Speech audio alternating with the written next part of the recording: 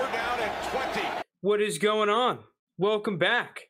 Season 3, baby. Season 3, 3rd and 20 podcast. Training camp has started, guys. We are finally fucking here. And boy, do we have an absolute ton on the agenda. We've got 2 full pages of notes in the notes section for this episode. I would like to preface this by saying these are reactionary takes. We're not going to agree with everything that we've seen in here. We'll try to decipher some of the stuff, but everything that is on the dock we have seen from the beat reporters, right? We are getting all of these sources from all of the beat reporters from around the league and the little highlight videos they post and things of that nature, right? So what's going on, guys? How we doing? Oh, it is great to be back. We're another week closer to NFL preseason, NFL regular season. We got training camp news. It is a good day. Yeah, the season feels closer. Like I still like as of the last 2 weeks view this far away, but we're only like 1 month away now. Isn't there a game like Thursday, or is that next Thursday? No, there is a game Thursday. It's a Hall of Fame game. I think it's the Raiders and somebody. The Jags. The Jags. But they already said, which is kind of annoying, that Trevor and Etienne both won't be playing in it. I don't know on the Raiders side what they're going to do, but I kind of expected that. All right, lads. So let's get into it. Crack open a nice cold one. Let's get ready to talk about some fresh, juicy news. Snapple. Or a Diet Snapple. All right, let's start it off. What's going on, Skull Dynasty? So, yeah, speaking of the Mac Jones dad bod that is over JT right now for his picture, we've got the New England Patriots. We are going to start it off with the players that have been receiving hype. And because it's training camp, it's just about everyone. But first off, Tyquan Thornton and what's that dude that came from the Dolphins? Devontae Parker, apparently both having very good camps so far. I've seen a lot of other stuff on a lot of the other Patriots receivers, but mainly Tyquan Thornton and Devontae Parker are the 2 guys that seem to be really taking advantage of camp thus far. I personally think I'm a little bit higher on Tyquan Thornton than before. I mean, he's someone that I didn't necessarily love pre-draft, but I thought he was fine. You know, I think we all agreed that for the price you were getting him at in drafts, it was pretty good, right? Guy with second-round draft capital that was consistently falling to the 3rd. I think I am personally higher on him than before with these reports and what I've been seeing, but I'm curious to hear what you guys have to say. Yeah, I have to agree on that one just because he's a guy that I picked up in a lot of rookie drafts in the 3rd round, just like you talked about. And I was kind of worried. Everyone thought it was kind of a reach for the Patriots to take this guy in the 2nd round just based off pretty much his 40 time. That's really what, jolted him up these boards. And just to see him actually producing and gaining chemistry with Mac Jones, being on the field with the ones is something you want to see from a guy that got this 2nd round draft capital, even though you had some concerns about it being a reach and his skill set really fitting in with this Patriots offense. In terms of Devontae Parker, though, I mean, I kind of expected it. I don't think you go out and give up a 3rd round pick if you're Bill Belichick. He's very savvy, always likes to get as many picks as possible, doesn't really give them away for no reason. And he goes out and gets Devontae Parker, a guy that he's played twice a year for the past 5-6 seasons with him in Miami. And I just think he definitely had a role for him, and I think that's just what we're seeing moving forward in camp here. I think Parker's pretty much locked in as one of those starting outside receivers. I mean, talent has never really been Parker's issue. It's mostly just been one, inconsistency, obviously, but the bigger part is injuries because he's always battling injuries throughout the season. So we'll see if he can stay healthy this year. He had that one great year in Miami in 2019, I want to say. I don't think he's going to get back to that ever again. But I think he can give you a solid flex player year if he stays healthy. As for Tyquan, I won't repeat too much because I pretty much agree with everything you guys said. I became higher on him once. If Belichick's investing a 2nd round pick into someone, I know everyone's just going to point to, he did a first for N'Keal Harry. He did give also N'Keal Harry every chance to succeed with the starters. And Tyquan, he's already getting the first team reps. I'd be encouraged. I thought getting him anywhere in the 3rd round was a great pick.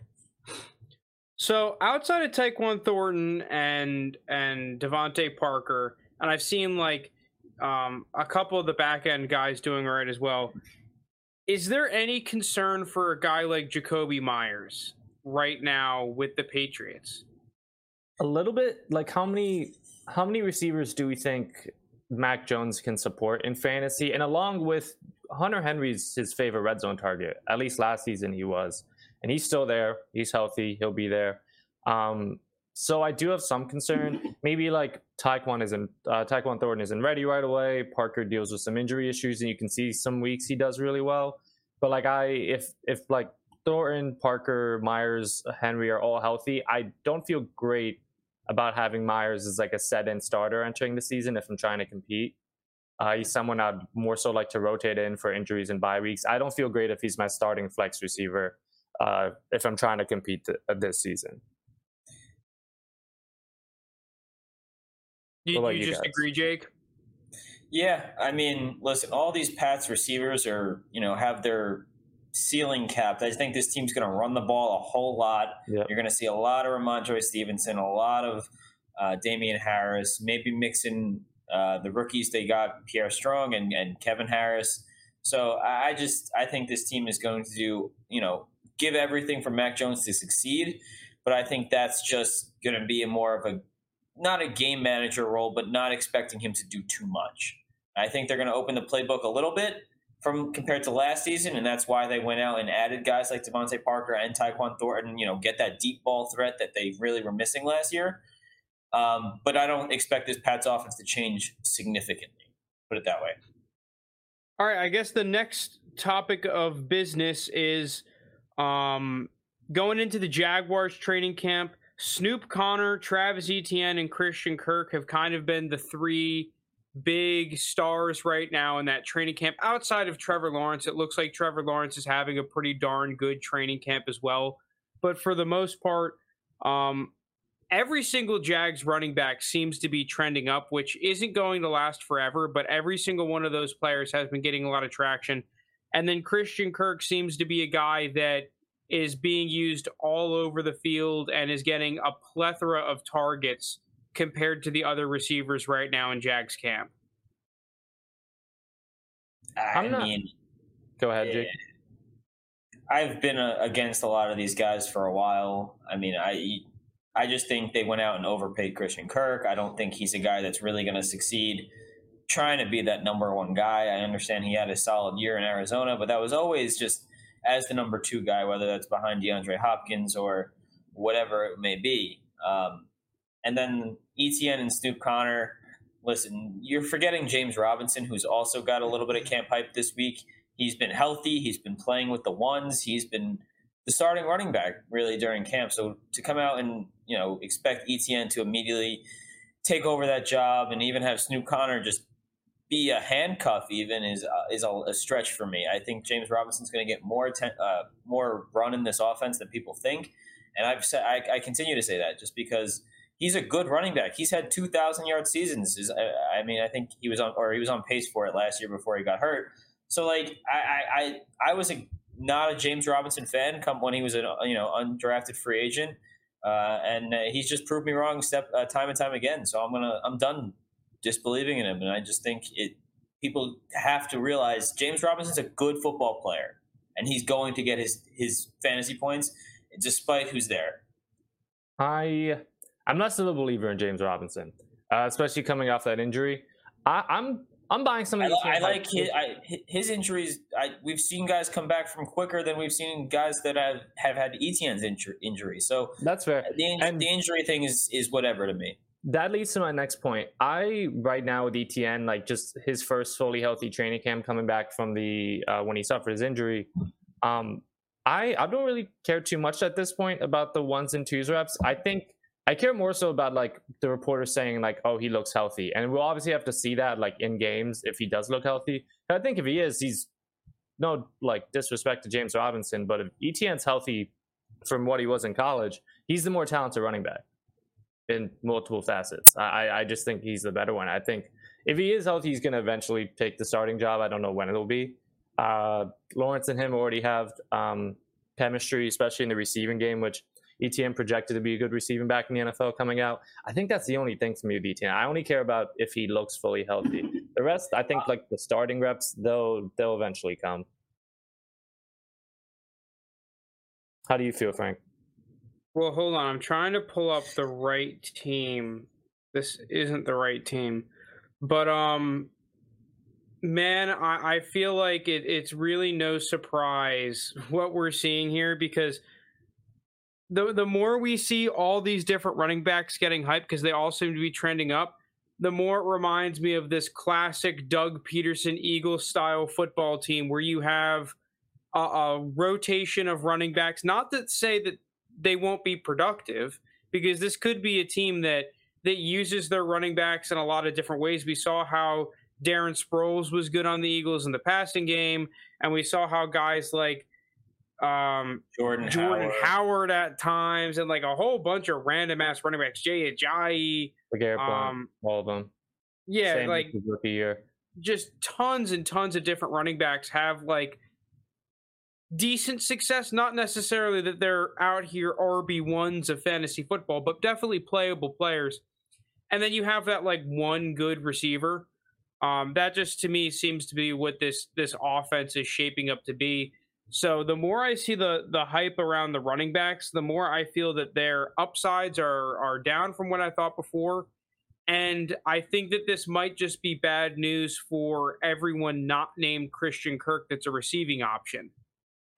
Just because I'm not really sure how much we can trust the consistency of this passing game and just the consistency of the targets, especially if a guy like ETN is going to soak up a good amount of targets. Christian Kirk looks like he's going to soak up a good amount of targets.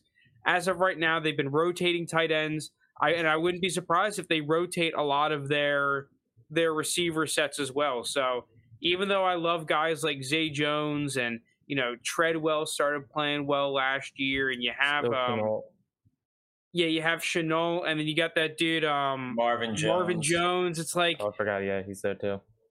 I just, the more I look at it, the more I don't want any of these receiving options, which is a little bit different than before. I thought maybe coming to the season that there might be value here, but the only one I want is named Christian Kirk. The other ones I'll probably sell at cost if possible.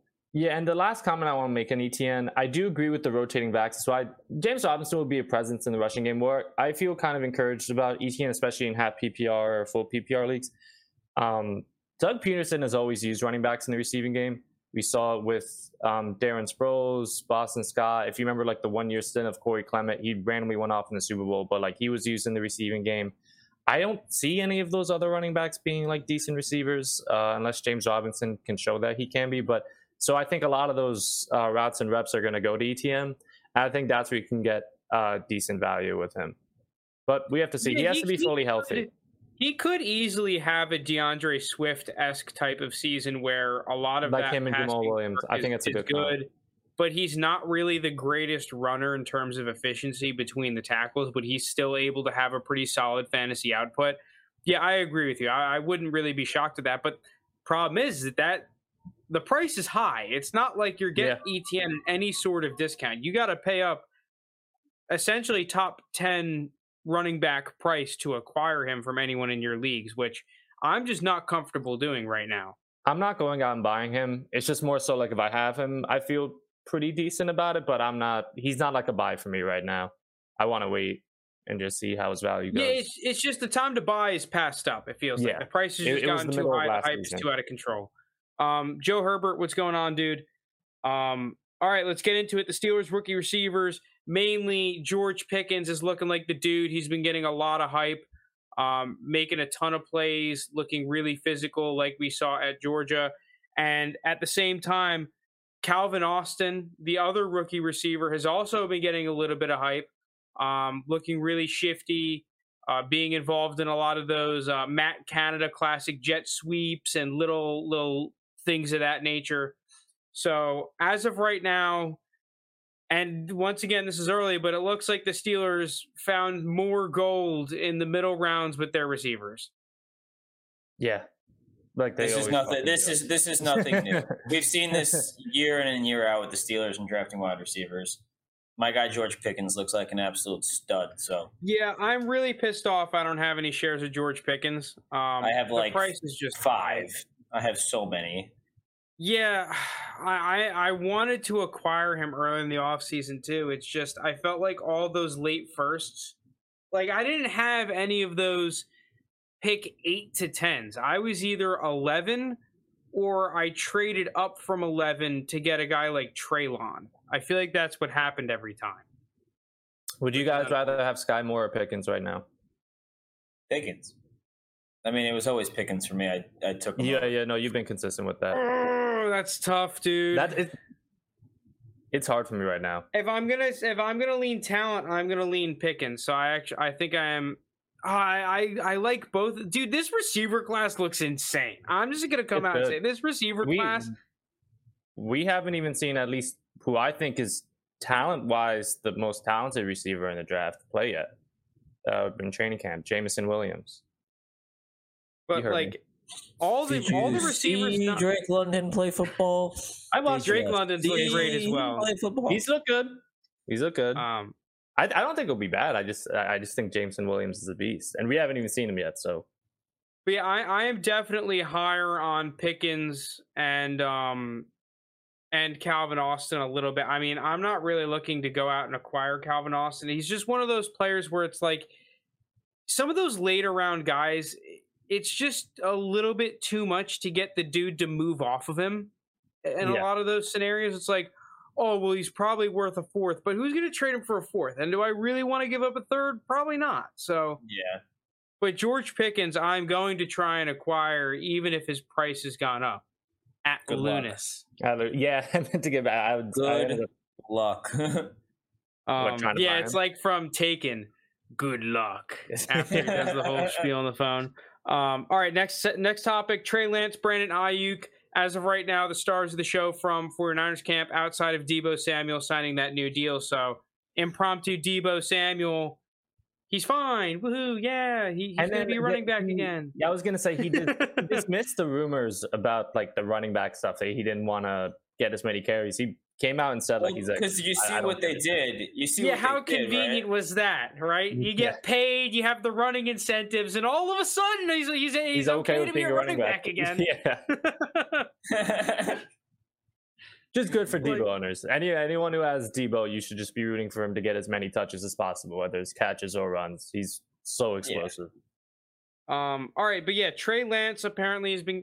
I feel like at first people were saying he was struggling, but then the past couple practices, everyone's been like, "Oh my God, did you see this throw from Trey Lance to Brandon Ayuk?" To me, all these reports on Trey Lance, you're going to see both. You're going to see the good, the bad, and the ugly from him. Like you're just going to get the rookie mistakes. You're going to see the bad interceptions. You're going to see the crazy plays where he flashes his legs. You're going to see the crazy plays where he flashes his arm.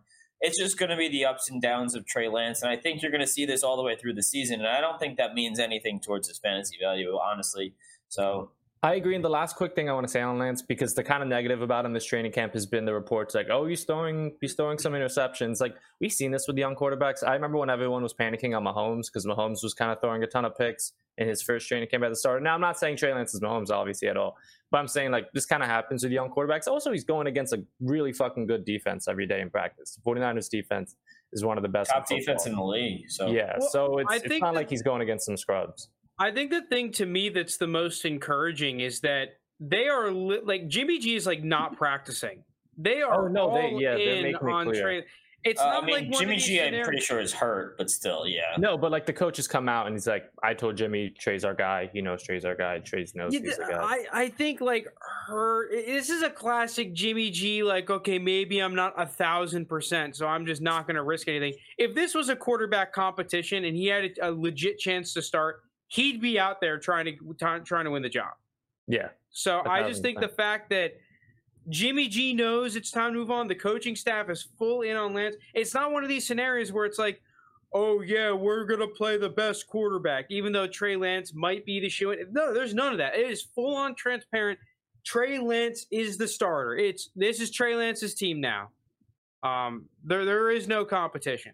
So I think that obviously that was the expectation, but the fact that we're really seeing it is pretty encouraging. If you're a Trey Lance owner, roster, fan, whatever. All right, going into Giants camp, it's been the small shifties that have been getting all the hype. Kadarius Toney, Wan'Dale Robinson, the two dudes that At first, it was Wan'Dale Robinson getting all the hype into OTAs and then into training camp. And then today and yesterday, Kadarius Toney. I mean, you could look over Twitter yourself. It's just highlight after highlight after highlight with him. He seems to be starting to get into that unguardable territory. It's not lying. Dude, I don't have a ton of Toney, right? I don't have a ton of Toney, just like I don't have a ton of Wan'Dale. I am very much more confident in Toney and potentially looking to acquire more of him. I said this last year's rookie year. It was never when he played, it was really only an injury concern for him last season. I think he would have had one of the better rookie campaigns if he was able to stay healthy, because the times he played, he looked good. He looked like nearly impossible to tackle once he had the ball in his hands. Talent-wise, he was like, I know people ridiculed the pick, but he was a first-round talent. I would be excited. For me, the only thing with Toney is just staying healthy, because we've seen like these injury concerns, and I think that's a legitimate concern for him, and it is priced in. But talent-wise, between the two, like I like Wan'Dale, but still, just like I hate to bring up the stereotypical talking point, but it's 5'7" is tough. You want to know what the problem for me is? It's just the price. Not that he's like very pricey or anything. There's definitely a ton of upside. But who costs more right now between the two, you think? Between him, Toney and Wan'Dale. Toney easily.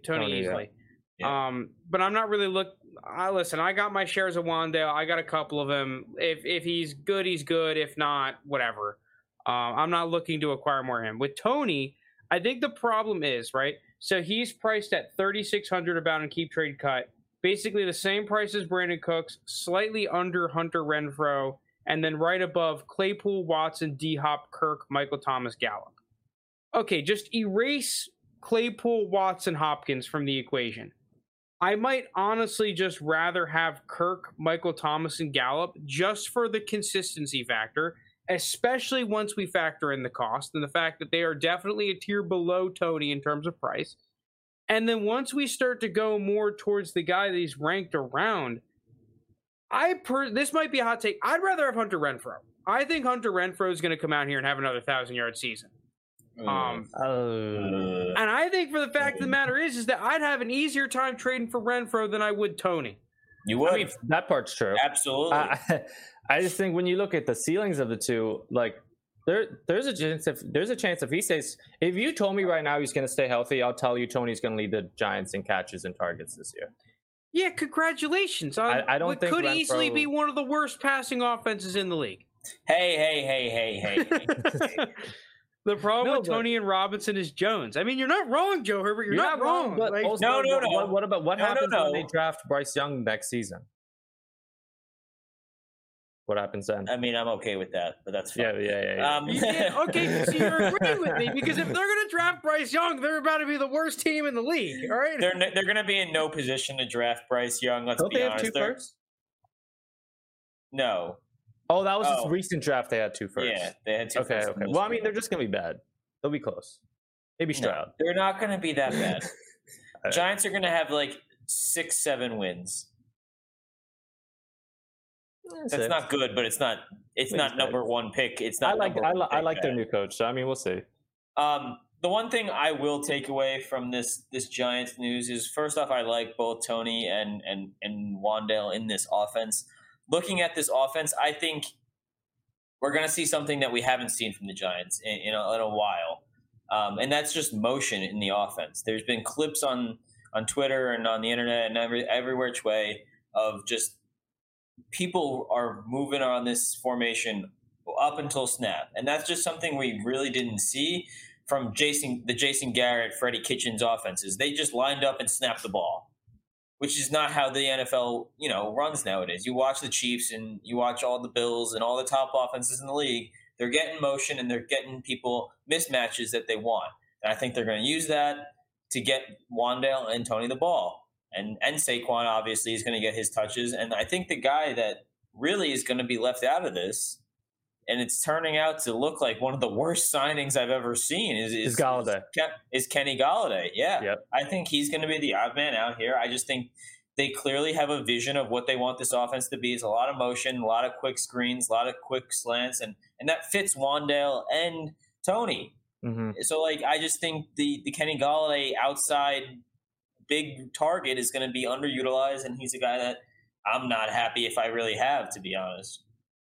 I just think my problem with the Giants, my last point in the Giants, is that I feel like there's just a big difference in the way that I feel like Daniel Jones should be used and what Brian Daboll is going to want to run and what the Giants should do based on their personnel. Because, like, okay, if you spread the ball out and have Daniel Jones throw a bunch of quick passes like he did at Duke, okay, fine. I could see that working, right? And just kind of go dinky dunky. We have a halfway decent running game, fine.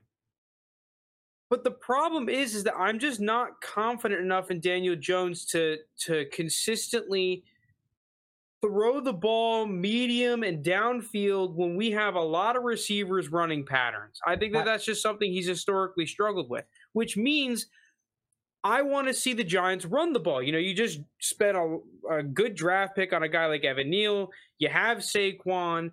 You know, apparently the offensive line should be actually good this year for once in the Giants' lifetime. They have the tackles. Thank right? God. Like, we have the tackles and we have the guards. I do agree with you, Frank, though, and I think that's going to kind of be the philosophy. I mean, I think everyone knows in the building Daniel Jones isn't the long-term guy. He's going to start this year, but I think they know going forward Daboll's going to get his own QB. The problem is I think they will win enough games to not be in those picks where you're going to get Stroud or Bryce Young without a significant trade-up. And it has to be said, Daniel Jones did play really well last year, but you have to see it for a full season because we saw Jared Goff play well for the first 4 games of the season. But but kind of going to you, Daniel Jones, I do think that's going to be a lot of the philosophy with not asking him to push the ball down the field that much because, I mean, like we saw, they have one guy in Tony where it's like you can get the ball to this guy short and he'll make a play, and they drafted another one of those guys in Wan'Dale Robinson, and we've seen kind of like the possession receiver 50-50 ball Golladay kind of like not getting as much attention and like huge plays in training camp. So I think Wan'Dale and Tony are a huge part of the Giants plan with like kind of that philosophy of what Daniel Jones did at Duke. Well, yeah, that's. I mean, going back to piling on to Kenny Golladay, I guess we could save Kenny Golladay for later, but because we are going to talk about him in the struggles section. This could be a quick one. Lamar apparently looks best throwing the ball that he ever has. I don't really think this is a surprise. This guy's been working on his throwing mechanics for the past couple years. I actually saw some. He does look a lot better throwing the ball. I mean, I think he did last year though, for the most part. So he did. Yeah, Lamar, I think is if he stays healthy, can easily end up the QB1 this season. Yeah, this is an interesting one. KJ Osborne apparently locked into the wide receiver 3 spot. As of right now, from the Vikings beat reporters, it's a clear, obviously Justin Jefferson 1, Thielen 2, Osborne 3, Amir Smith-Marset 4. Apparently that's the very clear, defined wide receiver depth chart. And I mean, listen, obviously it could change, but that's what it is right now. But the interesting thing for a guy like Osborne, he was sneaky productive last year, especially because the people that picked him up basically picked him up for free. Yep. And apparently the Vikings are going to be running a lot more 3 receiver sets and potentially more, which could mean that a guy like Osborne and a more pass-oriented offense, he's lining up on the field more. Adam Thielen maybe getting just less targets than he has historically. This could mean that KJ Osborne is like a sneaky little flex buy. I actually agree with you, and I think part of it is because obviously, like root for everyone to say, Thielen's getting up there in age. Like, do we feel confident he's going to play 16, 15 plus games this year? I'd probably say he's good for maybe 11, 12. Like, once those wide receivers start to get like 32, 33, and we've seen like some injury history, it's hard to depend on them for a full season. I think when Thielen does play, he's going to be productive. But for like weeks he misses, and they're running more 3 wide receiver sets. RFP the Irv Smith Jr. train. It's been at the station for like 5 years. Just hasn't gone off. Just been chilling there at the top. Do you know he's still 23 years old? No. But dude's been 23 for the past 5 years. Yeah, no, I'm not. I don't know. I don't know if it's happening with Irv Smith Jr. There are some other young tight ends that I think could break out. I don't know if he's going to be one of them. So I like Osborne. It just depends on the price. Like, can you get him for like, I don't know what?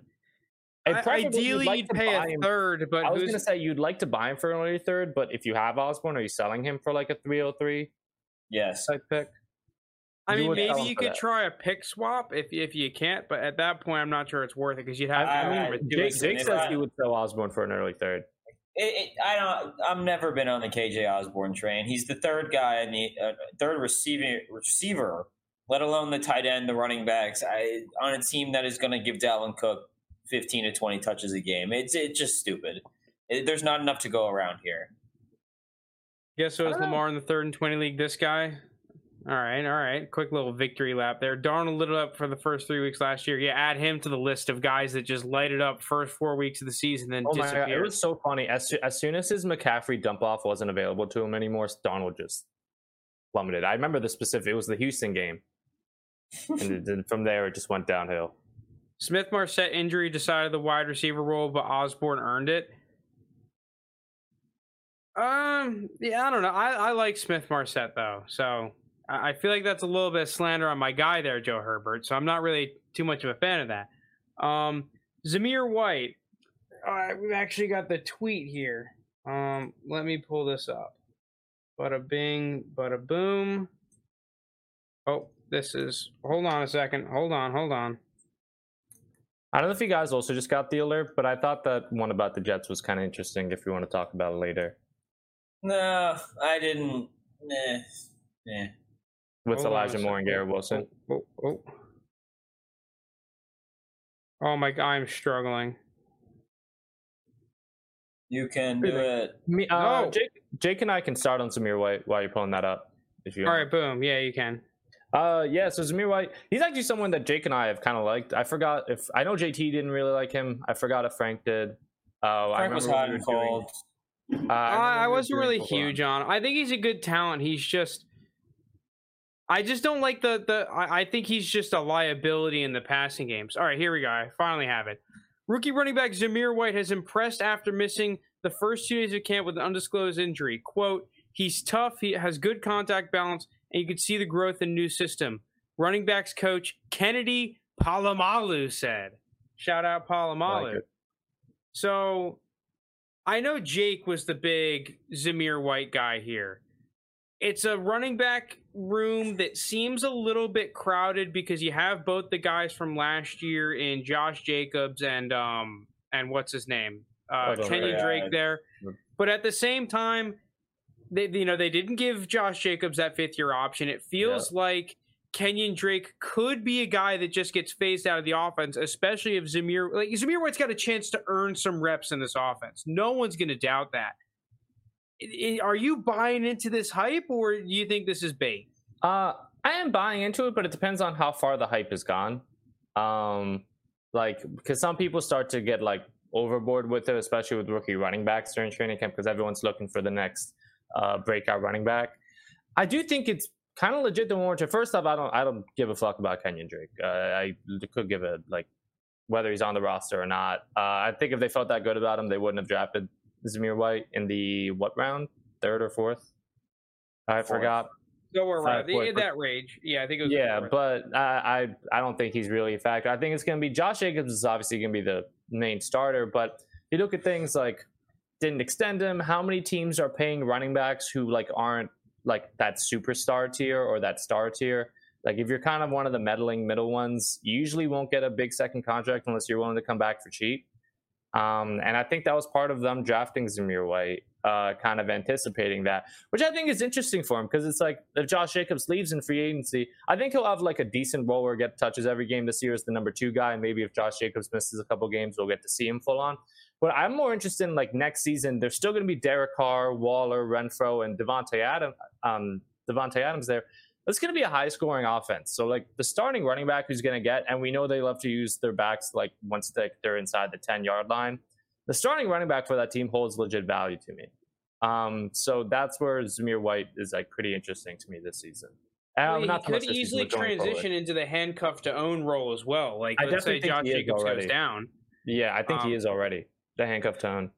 Zamir has the 4th best running back size / speed score at the combine. I mean, yeah, the dude had a ridiculous combine, and no one's going to doubt his athletic ability. I'm just concerned about the fact that I don't think he's useful at all in the passing game.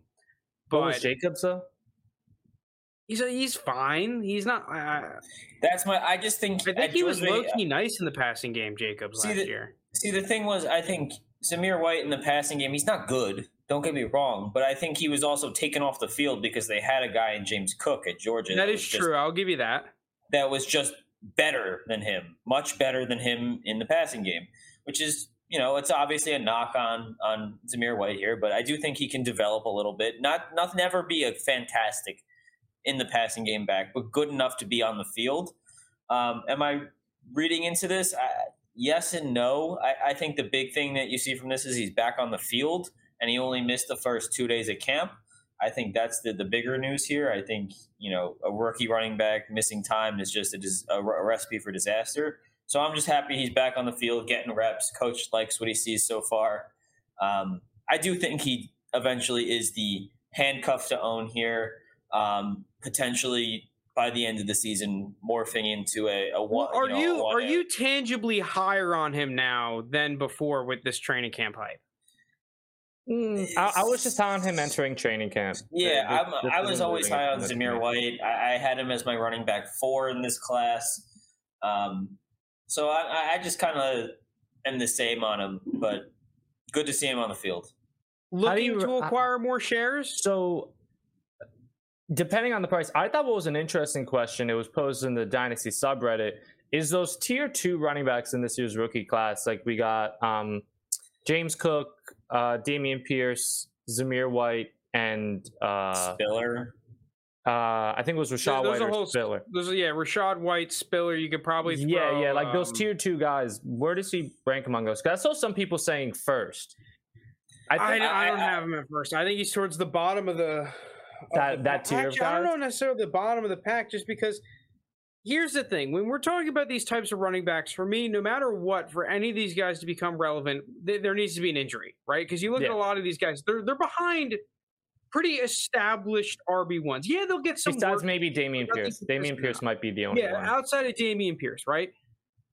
And in terms of a running back that's good enough to get a consistent enough volume to play if the number one goes down, I will actually give that to Zamir White. I think the guy could be pretty decent. He could be a guy that gets that 10 to 15 carries a game, maybe a reception or 2 if you're lucky. I don't think so, but maybe if you're lucky, and can be halfway decent. But I just think that his upside is so much lower than a lot of the other tier 2 running backs, and that's why I'm not going to go out there and acquire him.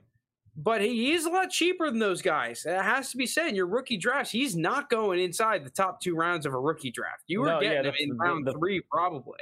Yeah, the fact that we put him in the same tier as James Cook, and James Cook in a lot of drafts is going like at the. I saw him go late first relatively consistently, right? Yeah. By the end, yeah. But yeah, I'm not tangibly higher on him, but I guess I could see if you are. All right, let's move into the Packers training camp. So Packers training camp, probably one of the more interesting receiver battles going on in the offseason. As of right now, I guess there's the top 3, it seems like, and Romeo Doubs, Allen Lazard, and Randall Cobb are running with the 1s. I have been seeing Sammy Watkins get a little bit of hype, but he's been running with the 2s. Amari Rodgers is, I guess, nowhere to be found. Which I think is something to be expected as long as Randall Cobb is there. That role in the slot that you would probably plop him in is just not going to be there. Mm-hmm. But yeah, I am liking Allen Lazard. Injury? Yeah, he's been hurt. He has like a hamstring thing. Okay. But a lot of we were going to go into the fallers later. Spoiler alert, he's kind of on there. But Romeo Doubs, the hype train seems to be continuing with him. But to me, it's Allen Lazard. I've wanted to acquire him in leagues. I've been sending out some trade offers. I think I acquired him in 1. I'm going to continue to look to acquire him, even though his price has gone up a little bit. Listen, I'm buying into the hype. I know JT is cringing somewhere, wherever he is, but I want Allen Lazard. I want more of him. I'm completely bought into this hype. I am with you, and I do think even though he's gotten more hype and his prices went up a little bit, I still think now is you can still get him, because I think once the regular season starts and you see week 1, he maybe has like 6 for 86 and a touchdown or something, then his price skyrockets. At that point, it's too late. And there's still a large portion of the dynasty community. Like, I've seen this sentiment shared a lot online, calling him this year's Marquez Callaway. I've seen that as well. Yeah, no, they've all been calling him that. So there are still, I think Lazard is more talented than Callaway. I thought Lazard entering like his season as the wide receiver 1 had shown more than Callaway had entering his season as the wide receiver 1. I still like him. What's his price now still? It's like maybe so he was pretty second. attainable for a 23 second. It definitely depend on the person, but that was his price. He's now creeping up to where he could be out of the range of, if you have a projected mid to late 23 second, he's probably out of there. But if you have what's seen as a middle of the park random 23 second, he definitely still is attainable. He's approaching like 2,900 close to on Keep Trade Cut, which is still decently below guys like Michael Thomas, Christian Kirk, even Gallup, right? Gallup is hovering right below 3,000. So he is behind a lot of those what are seen as high upside wide receiver 2s. I'd say that Allen Lazard right now is like the premium wide receiver 3 in Dynasty, somewhere around there. Yeah. Would you rather have Jones, Dillon, or Tonyan? That is it. Aaron Jones, Dillon, or Tonyan, like in Dynasty or for next season? I mean, I think I have the same answer for both. I'll take Aaron Jones for all. Yeah, it's probably Aaron Jones. I just think that he's just too good. Yeah, he's been like a top 10 RB the past 2-3 years. He's 26, which I know people get worried, but he's a receiving back. He's not really a guy that depends on like between the tackle carries. That can go to Dillon and Jones. People think Jones may lead the Packers in like catches this year with how bad the receiving core is. So yeah, I just think that Jones is seen as one of those dudes, I feel like, where he's got like 1 season left, and I just am not really sure that's true. So I'll buy him at that price. Sorry, I kind of cut you off there. Did you have a take you wanted to say on Lazard? I lost my train of thought on the. Oh yeah, no. At the price he is right now, I like buying that price. Once we get into like, it takes like 112, 201, 202. I'm not paying that for Lazard. I think if it gets to that range for the 23 draft, I'm not doing that. I'd be willing to if it's like a middle second, throw in a late third, but that's about it. All right, now what about a guy like Romeo Doubs? I think we've all kind of set our spiel on Randall Cobb. I'm a big Randall Cobb guy. I picked him up before the training camp in a lot of leagues, so we've kind of been over him. But Romeo Doubs is another guy that's receiving a lot of hype. A pretty underrated rookie prospect, but I feel like he was that guy that kind of like a Tyquan Thornton. Almost everyone agreed that he was underpriced, right? Going into this season. I guess you had the Christian Watson truthers thinking that Christian Watson would be 100% the dude. And obviously he's not practicing, so it's hard to completely buy into the Romeo Doubs hype. But considering the fact that it's just been an uptick ever since OTAs, I'm a little bit higher on Romeo Doubs than I was before. I do have a decent amount of shares in my leagues. I was thinking about looking to sell, but I think I'm just going to hold. I think Doubs is a guy where the hype has kind of grown so much that he's just in that if you have him, you're going to hold him. If you're going to sell him, you're going to ask for a lot. And I feel like you're going to really not find many buyers. It's kind of just one of these Mixon paradoxes where you're going to want to sell him for more than anyone's going to be willing to buy him for. I kind of know with you, Frank. I think that at the end of the day, Lazard, Cobb, and Christian Watson, when he gets healthy, Robert Tonyan, or Aaron Jones, they're all going to be the major parts of this offense. I understand Romeo Doubs has looked good, and I have a few shares of him in a few leagues. But I just think that this is a team led by Aaron Rodgers that likes to throw the ball to guys he trusts. And he trusts Lazard. He definitely trusts Randall Cobb. So there's not much left. He trusts Tonyan. We've seen that. Tonyan had a double-digit touchdown season 2 years ago. So I just think there's not much to go around in this offense. I think it's going to be filled up with a lot of Lazard, a lot of Cobb, a lot of Tonyan, and the running backs in this offense. And Doubs and even Christian Watson to an extent might be left out. I kind of feel the same about Doubs. I'm not gonna fully buy into it. Like, if you tell me I can get, I don't know, in the 2023 draft, what's his value? Like a mid third, let's say like 305, You're 306. just not selling him for a third. Huh? What's the point of selling Dobbs for a third right now? I would do it. And You for would next do year's it? draft, I'm waiting for a second, or I will just. I would die hope on for the like a hill. late Okay. second. I'd be like, if someone wants to give a 2025 late second from like a contender, or like a 24 late second. Obviously, the 23 one I'm figuring is not going to be sent to you. I like Dobbs, but I just think once Watson's back fully running, I don't know how much longer Rodgers can be there. I think all these other guys like Lazard, like it takes a bit for Rodgers to get like used to rookie receivers. Like, even as someone as good as Devontae Adams, he was still behind like Jordan Nelson and those guys for like the first 2 years of his career until Rodgers like really got chemistry with him. Like, what about you, Jake? Are you taking like a 23 mid third for Dobbs, or would you want it to be like, it has to be like 301, 302, or just the late second, like Frank said? Dobbs is just like, it doesn't feel worth it. Like, you probably just spent a mid to late third on him. Yeah, but I mean, if you told someone if you told someone entering your rookie draft this year, if you could swap your like mid to late third this year for a mid third next year, you're taking it. Yeah, No, I agree. no, I'm taking the upside swing, or I'm getting a second. Okay. Yeah, What, right. I'm trading up 3 picks. In a stronger draft class. I think, yeah, the argument is it's a stronger draft. You move up a few picks in the third round. But I'm with you, Frank. I think I'd rather hold firm until I get a second, or just ride out the hype. Hopefully he pans out. If not, it's a third year or a fourth year. The real question is, because this is something that I'm just now pondering, is he worth mass offering for any second? Or is like, once again, are we holding for upside? If I can get any second over the next 3 years, I'll take it for Dobbs. Yeah. Because this is a dude that if you want to sell on rookie hype, I mean, I actually think that could get done in some leagues. If you mass offered him for every second round pick in existence in your league, I actually do think that trade can get done. Someone eventually. I could see it. Not in the 23 draft, but like maybe a 25 second from a team that like feels pretty good and wants like maybe like a young receiver to go along with their win now players. I could see it.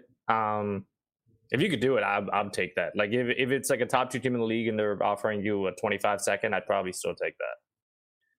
Romeo Dobbs, he ran a 4.7, right? No, I looked it up. He ran a 4.5. Aaron Jones or Saquon for 22. I think I'm taking Saquon for 22 dynasty, whatever. I'm sorry, I'm just a Saquon truther. For next season, I'll take Aaron Jones. For dynasty, I'll take Saquon. The answer is always Saquon between those two. No, I agree with you, Saquon for dynasty. I'm just saying next season I'll take Aaron Jones. Sold for a second, sold for a third. I don't see Dobbs a high upside wide receiver, better pro than fantasy. I could agree with that. I could see that. I can totally see that coming. And I think that's the concern for Dobbs, is that this could just be an offense where, like a lot of those Saints offenses from a couple years ago with Drew Brees, where it's just like this ball is spread around a lot more than people are anticipating. And a lot of people are seeing, this is, anyone could break out, but no one really breaks out, right? Yeah. It definitely could be that. All right, let's go on to some more hype. The Dolphins. I mean, I'll tell you what, that Dolphins trio right now of Tua, Waddle, and Tyreek Hill, I don't think I've heard a single negative peep in existence. Let's go. I think actually there's another aspect to the pro Tua now thing. With the news that came out today, that all started from Bill Belichick accidentally texting the wrong Brian, which eventually led to his division rival losing a first-round pick. Tua, it's less of a chance he gets replaced now. I don't think the Dolphins are going to be high enough in the draft. I don't think the Dolphins. Think of that. Yeah, no, because they had 2 first-round picks entering next year in like 2 seconds, where if they felt iffy about Tua this year and didn't want to give him an extension, you could probably use those to move up for one of those QBs next draft. Now they only have 1 first-round pick, and I don't know if it's theirs or the 49ers, but I don't think either of those are going to be early enough for one of those top guys. Yeah, I'm guessing it's the Niners. And the Niners are going to be... Do they choose? Like... I don't think so. Sadly, I don't think they get to choose this one. But can they tamper with that as well? Yeah, they tampered. They were just straight up hitting Brady and Sean Payton when they were with their teams, like not trying to hide it at all. Yeah, shameless. What is it? But with now only first round pick, it's harder to replace Tua to be able to move up for one of those QBs. Okay. Let's not talk about replacing the guy. The guy looks. But I mean, good. that was a legitimate fear. If Tua disappointed this year, if Miami wanted to move on, they had 2 firsts in this upcoming draft class. I thought that was. It's the same fear with like Jalen Hurts. If Jalen Hurts doesn't move up this year, the Eagles have 2 firsts next year.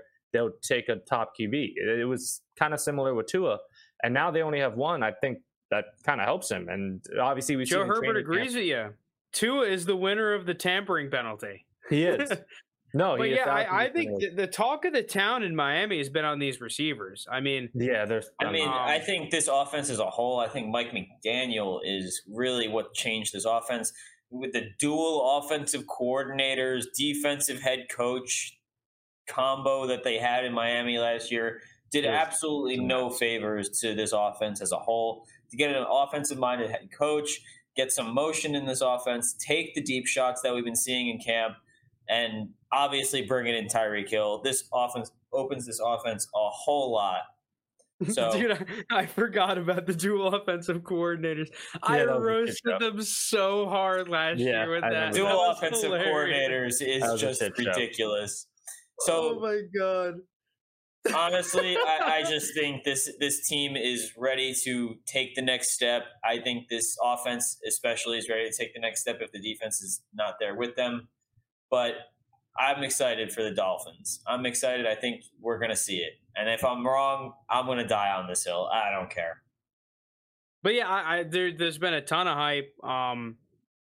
I feel like it's one of those things where Tyreek Hill's price and Jalen Waddle's price, and I feel like even Tua's price, are going to stay relatively the same for a good amount of the offseason. I mean, maybe Tyreek goes up a smidge, but I really doubt it with his age and just there's always gonna be the perceived drop from going with the Chiefs and the apparent best quarterback in the NFL, which I agree with.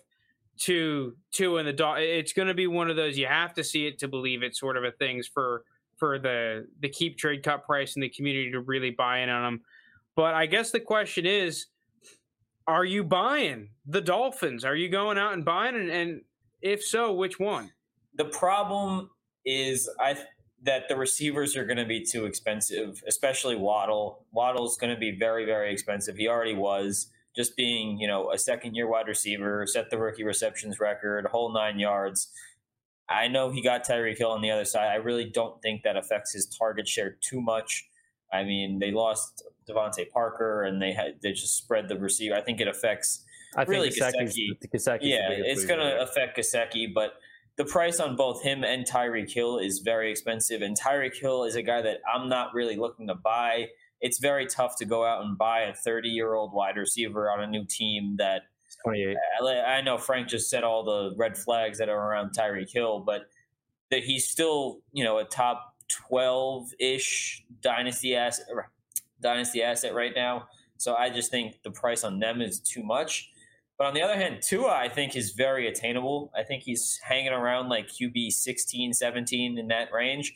And at that price, I'm in. I think if you can get him for, a first-round pick, first and a second, I don't really think that's crazy. Tyreek first Hill. And a second. I've traded away Tua for a first and a second. And I think I ended up. No, I don't think I was going to trade a first and a second for Zach Wilson in the second, third, and 20 league, and then if he wasn't there, I probably would have taken Tua. So yeah, I agree. First and a second seems to be the price for Tua that I both sold and bought for, I guess. Mm-hmm. Yeah, and I think that's a very fair price for a guy that has as much upside as he does. It's always been a consistency thing with him and staying healthy. I think he's super It's talented. been his health. Whenever he's played, he's been good. I mean, maybe not always fantasy numbers good, but he's been a winning quarterback. And I just his record as a starter is, I know QB wins is a misleading stat, but like his record as a starter is phenomenal. It's pretty decent. So, maybe it's because I have one share of Tua now, but the thing that I find the most interesting about this is that I really like the reports that early offseason we saw him really revamp his throwing mechanics for getting the ball out with more velocity and quicker. You saw, I'm not sure if you guys saw the tweet, but there was a tweet from the guy that he worked with that showed like from last year, right after his injury through the rehab up until now. I mean, you see the difference. And as well, one of the most attractive stories that I've been hearing is that he's getting the ball out on time. He's playing really confident. And if that is actually true, then that is something that I think is extremely attractive if you have Tua or are looking to purchase him, because that to me is one of those things that can really make the difference as a pocket passer. And if you're supposed to be an accurate quarterback in the league that is not making money when the play breaks down or doing things off schedule, if you are going to be an on schedule passer in the league, things like when you're running a 10-yard out, right? You can't take an extra hitch and throw that if you really want to be one of the elite quarterbacks, especially when you have the receivers that they do, because you want to give these guys enough time to get out of their break, catch the ball, and still have space on the sideline to make a move and get more yards and potentially a touchdown, right?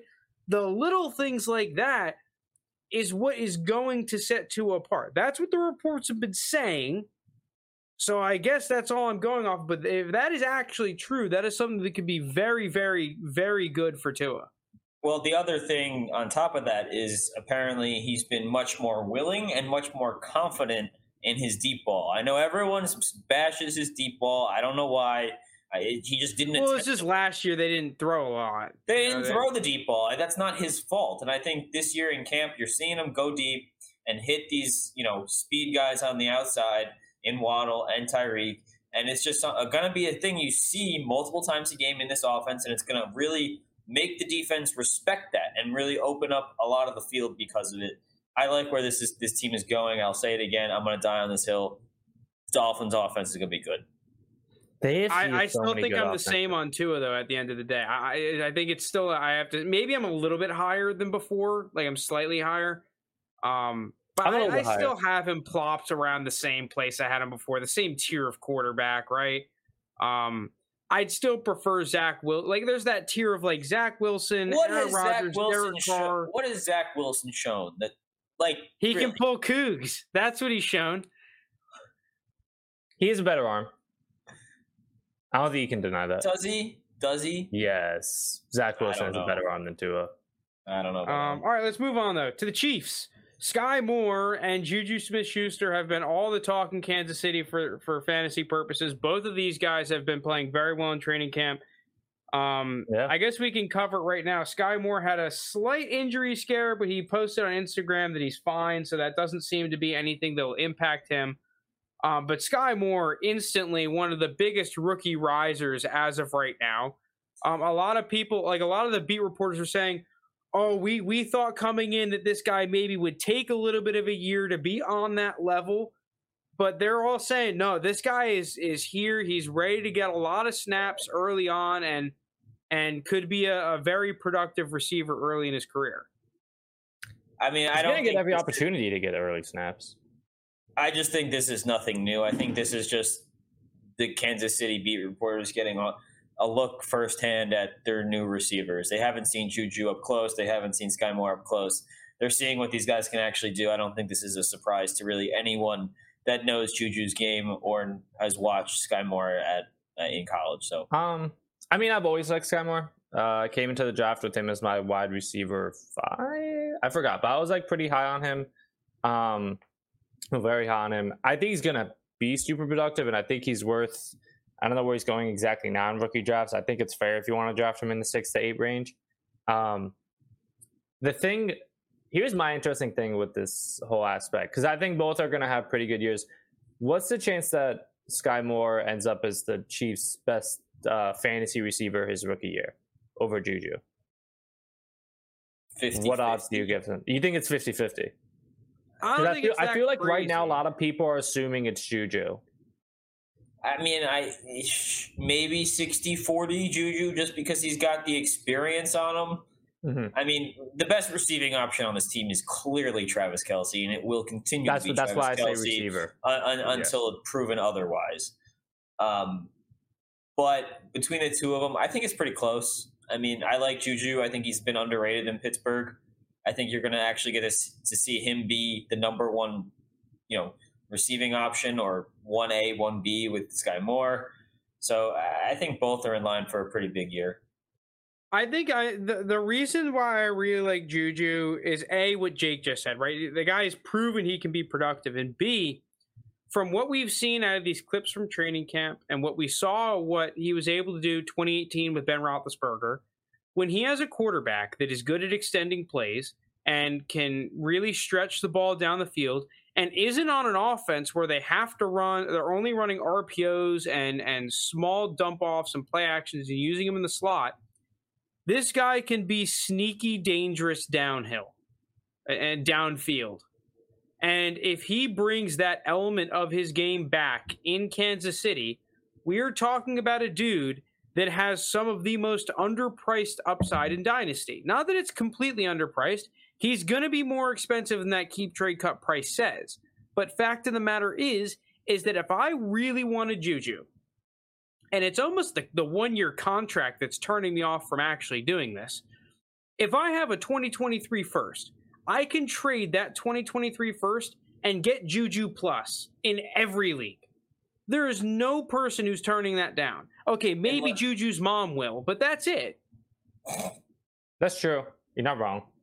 I think people are kind of lower on him because the Chiefs' offense is kind of always just carried two of the receivers, with one of them being Travis Kelce, and I think Travis Kelce is still a lock to be in that top two, but will be number one this upcoming year. Yeah, but Mecole Hardman was the number 3. Byron fucking Pringle. Yes, now they have this is the best number 2 they've had since Mahomes has been there in terms of Sky Moore versus Juju, because normally it's just Tyreek Hill and a bunch of like scrubs, but Mahomes would be the one to support 3 like that, but I think people are hesitant because of the Sky Moore hype. Like, oh, Sky Moore is going to take that number 1 spot by like week 6 or 7. Here's the thing. Here's the one thing and the one way I see it. Last year, Deebo Samuel was at a pretty darn similar price to Juju. And what was the reason? Injury. That's it. To me, it's the same thing with Juju. The situation is better. He's in a better offense, but because he was injured the past couple, I don't think he has the same upside that Deebo does. Yeah, I'm not coming out here and claiming that he's going to be all of a sudden become half running back and start putting up 18 points per game. But everyone agrees that he's underpriced at his current price. He has these couple of little issues that make him slightly too unattractive to really throw out and get. But I feel like if you buy him at this price, there are way more cases where you look back on the deal and say, man, I got a really good receiver at a good price, then fuck, I shouldn't have done that. That's a fair point. I do kind of like that concept of, obviously I don't think he'll be as good as Deebo, but like people are kind of too low on him and he's going to have a bounce back year and everyone's going to remember, oh yeah, he was like a beast his first 2 years in the NFL.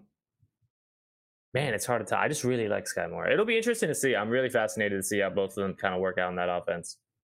What's going on, Nicholas J? I got Sky in one dynasty and Pickens in the other. Lucky man. You're having a good offseason right now. All right, let's go on to the Tennessee Titans.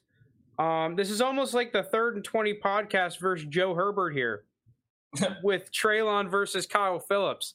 But as of right now, Tannehill just talked up both of them, saying that Treylon's got a really nice catch radius. There's a couple clips from Treylon making some really nice catches.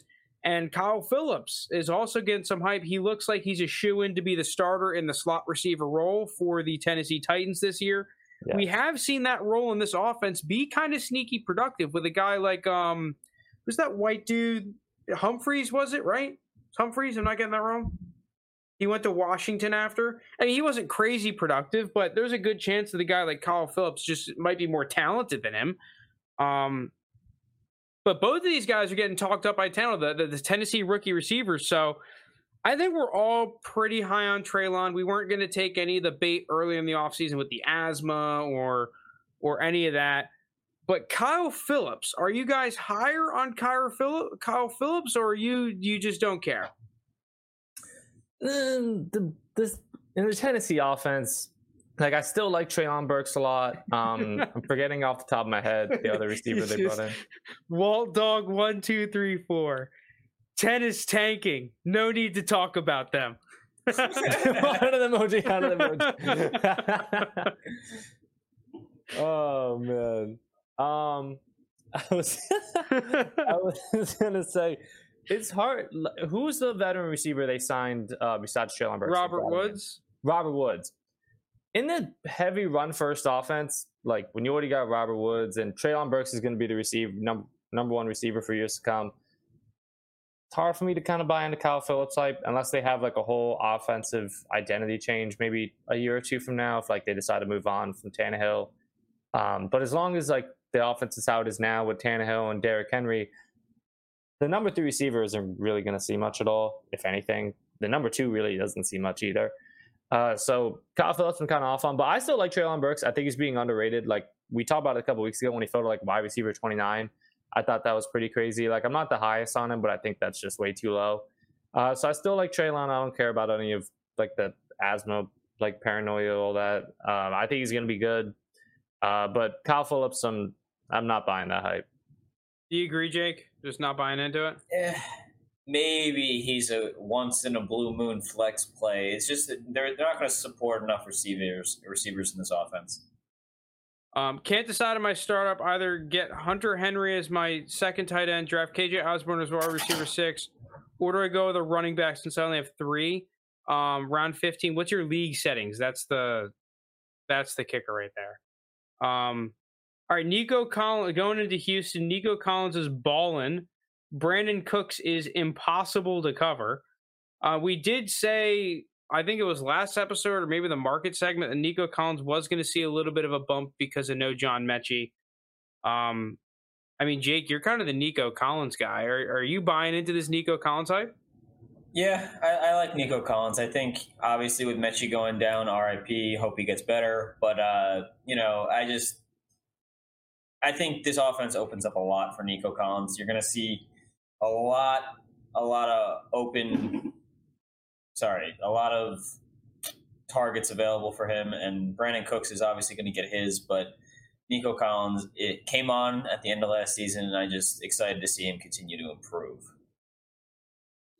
Yeah, I don't really know what to think on Nico Collins. Like, I did like him last year. I'm probably looking to sell him more than buy him, but I don't know. Maybe he is balling. Fuck, who knows, right? And yeah, Brandon Cooks is Brandon Cooks. People are saying Davis Mills has been I mean, I like Nico. I think Brandon Cooks gets eventually traded. Maybe not this season, but if not next offseason, I think we'll be on a new team. Nico, I like. He will hopefully be their long-term number 2. I don't think their eventual future number 1 is on the team yet. They'll be able to do a bunch of stuff next year's draft. I actually, he might have a better season than people expect because of how often the Texans are going to be playing behind teams on some like baby Allen Robinson on the Jags type of stuff, like from a couple years ago. Like him and Brandon Cooks, I could see just piling up receiving yards in the fourth quarter when the Texans are down like 2 or 3 scores. So I think that's the sneaky upside here. But yeah, I mean, I've liked Nico Collins. I don't think he's anything special, but I like him. Superflex 12-team PPR start 3 wide receiver, 2 running back, 1 quarterback, 1 superflex, 1 tight end. I mean, you're round 15 in a 12-team league. I feel like there's good players around round 15. What was the question originally? Like, who should he take, or like? He said he can't decide. His suggestions were Hunter Henry, KJ Osborne, or like Haskins or Ronald Jones. With that tier of guys, I would see if maybe Dale Henderson's there. I mean, I don't know how many other running backs are there at that point if you're at the Ronald Jones tier. If Ronald Jones is at the top of the running back list, if Henderson's underneath him, I kind of like Henderson. I'd be looking at the receivers. If you could list some more of the receivers that you think are going to be around there, I'd probably look in that direction. Or like kind of the sleeper tight ends, like if Tanyan has fallen, I think he could be a nice pick that late in the draft. I mean, are there not guys like Tyquan Thornton and Yes. Romeo Dobbs available there? If Tyquan Thornton's there, that's the easy pick. Just because I think right now, like, I we're mean, talking even guys like Tyler Boyd and Curtis Samuel, Nico Collins, who we just talked about. I feel like those are a lot of guys. Josh Palmer. Josh Palmer is another one I really like. Like, there's a bunch of guys in that 15th, 14th, 15th, 16th round that you can actually get like solid flex plays out of. And I think like going after, handcuff running backs is not the way I would approach that. Now, what about? I'm assuming that like Wandale is gone and like Jalen Tolbert. I'm assuming that those guys are off the board because to me, in round 15, like I'm just gonna draft a guy that I feel like I can comfortably trade for a second. Not that I'm actually gonna trade him for a second, but it's like the problem with me with picking up some of those running backs or like a Hunter Henry or something is that you're immediately investing in a player that is going to be annoying as nuts to trade. Or like if you want to, let's say you have an injury, like you said, I only have 3 running backs. Well, I just want to take a guy that has enough value and enough upside so that if he pans out, I get a nasty player in the 15th round. Or I can trade him for a second and then trade a second into a running back or trade him for a running back, right? Like, yeah, 15th round, I'm not really looking at like, I need this position, let me draft my favorite guy at that position. 15th round, I'm just looking for guys with most value. Even if you're more loaded at that, cool, it's a trade piece. Or one of your other guys becomes a trade piece and that guy moves up in the pecking order. I don't think Hunter Henry's a bad pick, though. It's just if it's not tight end premium, then it's a little bit less attractive. Because I think tight end premium, he gains a serious value jump with his limited amount of target. Not limited, but like he's not going to be one of those dudes bagging 120 targets. Joe Herbert, beat reporters say Thornton will need to make Pats a special teams gunner. He's going to make the team. They just spent a 2nd round pick on him, and the receiving core is not very good. He's going to get every opportunity in the world to be the starting outside receiver. I'm sure he'll. I think it was a joke, Lewis. Oh, okay. Let's say that one whooshed me as well. All right, run through some of this last hype. Jahan Dotson. I mean, just continuing the hype from OTAs. Over that wide receiver 2 spot. Yep. Allen Robinson. The coaching staff has really been raving about him. Could see that Odell type production as the wide receiver 2 in the offense. I gotta see it first. I think Odell last season was more talented than Allen Robinson this season. Sure, but I think it's more the system. Like you're gonna put a guy that's had 1,000 yards and I think he'll be all right. And double-digit touchdown seasons before in this offense with Cooper Kupp on the other side. He's gonna see a lot of single coverage, and that's something that he's not seen in a long, long time being on the Bears. So I mean, if teams were smart, they put the double coverage on Mooney by the end of last season with how Allen Robinson played. Listen, I think Robinson's going to have a good season here with Matt Stafford. He'll have a bounce back year. I don't think it'll be amazing, but he'll have a bounce back year. Yeah, Nicholas, I don't think if you like Hunter Henry, I think that's a pretty decent pick as a contending team. I mean, your team looks pretty decent. I do agree with Skull. I'd be looking for a running back, but I feel like if you shore up that last tight end spot, then you can spend the rest of your draft picking up the handcuff running backs, and then you're pretty much chilling at receiver, quarterback, tight end at that point, and then you just have a slew of handcuffs. Question: are any of those like tier 2 rookie running backs there, like the guys like Zamir White, Dameon Pierce? Yeah, no, they should be. I'd be looking that way. I think that's interesting. You could get Dameon Pierce or something, or Zamir White. All right, so yeah, last bit of hype. I mean, there's plenty of other guys that have gotten hype. We're just running short on time here. Yeah. Isaiah McKenzie and Khalil Shakir making real nice use out of Jamison Crowder's absence/slow return to training camp here. Is this just big season, or do you actually like either of these guys? Khalil Shakir, we'll see. He was a rookie. He's a rookie entering this year, so I want to see McKenzie. Like he'll have that one occasional play where he breaks free deep and Josh Allen just makes a ridiculous play. I like Gabriel Davis as a wide receiver too, but outside of Diggs, like fantasy, not even just for the receivers, but the tight ends and how the running backs are going to shake up. Buffalo's impossible to predict because Josh Allen does so much of it, and like Stephon Diggs has like a ridiculous target share. And I think Davis is the one who's like kind of benefiting off the coverage Diggs gets. Those other guys, like, if you're asking me if I'm putting real stock into them, like, am I going out and buying Isaiah McKenzie? No, I'm not. Do I like Khalil Shakur? I cannot pronounce his last name. Khalil Shakur. I'm struggling. I cannot pronounce names. It took you 5 times and you still got it wrong. I'm just gonna say Khalil. Khalil S. I like as a late round rookie pick. So if I have him, I'm just keeping him if I draft him late round. But I'm not buying McKenzie. It's hard for me to buy that hype. All right, I am not buying any of Khalil Shakir. I think Khalil Shakir is a massive bait. I think he's the exact type of dude to look good in training camp. He can really make some flashy catches. We saw it at Boise State. But I just, once again, this is the reason I didn't like him coming out of the draft. He's got great stats. He has the flashy plays. But I am not going to believe in a guy that can't separate in the slot and I think has poor route running. And he looks slow. So I'm not surprised that he's having a good camp so far. But I think when push comes to shove and you go up against some of these physical teams, especially with some of the DBs in that division, I don't like it. Now, Isaiah McKenzie, on the other hand, I actually low-key do like. This is probably going to be good old Frank buying into the bait garbage receiver who puts up like 500 yards and is never fantasy relevant. But I have liked what I've seen out of Isaiah McKenzie when I've watched some of the Bills games back on tape. I thought that he was a dude that was a little bit underutilized. I do agree. How does this guy... Jake just said it looks like it dipped. Lost Jake. Yeah, it looks like we may have lost Jake.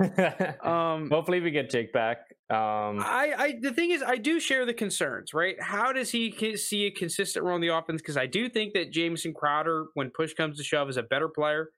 There are 2 more receivers above him, potentially plus a tight end, and now they add an actually good receiving back in James Cook, and they have another decent receiving back in Devin Singletary. It's like, I understand the concern. I'm not going to buy Isaiah McKenzie. If I could pick him up for free, if I had him, sure. But if I were to pick one, I'm picking Isaiah McKenzie. I'll take Khalil S. I don't know what. I think KJ Osborne could go off with more passing in the new. Yeah, we were talking about KJ Osborne earlier. Yeah, he's just another one of those dudes that it's like we all know he's a good player, but we did talk about him earlier. So if you rewatch this episode, there was like a segment. All 3 of us gave our takes on him over like a 5-minute stretch. I like him. It obviously depends on the price to try to get him, but I think Irv Smith Jr. is kind of out of it, and Thielen, we'll see how healthy he stays. But I like KJ Osborne. What's up, Jake? You back with us? See, yeah, no, that happens to me too. That happened to me with the work call last week. I think one of the problems I have with Osborne compared to some of the other players is that more so now than ever, unless I'm going with a specific strategy in these startup drafts, I am drafting for value and value alone. Because if I need to pick up cheap points or points in general with a valuable team, that's a whole lot easier than trading for value when you have an old points team. Yeah. So like that's where I kind of go back to. I feel like I'd rather just draft Romeo Doubs when the draft is over, or even during the draft with this pick, mass offer that player, Romeo Doubs or this pick, for every second round pick in your league. I am not joking. I would offer it for every single second round pick in existence. And I feel like if you take a guy like Doubs who's getting a lot of hype in camp, there's at least like a 60% chance, maybe not more, that it's accepted. Ask Pete to the R. I'm pretty sure he commented not too long ago that the boom trade strat works. It works. It works, man. All right, so that's all the hype. We can start to get into some of the struggles now. This is where it's like really baity because we're just in the beginning of training camp. Steelers quarterbacks have not been looking good, apparently. Mitchell Trubisky, in all of 7-on-7 or something, one of the periods, has not thrown a touchdown pass. Kenny Pickett wait. In like one day or throughout like 4 or 5 days?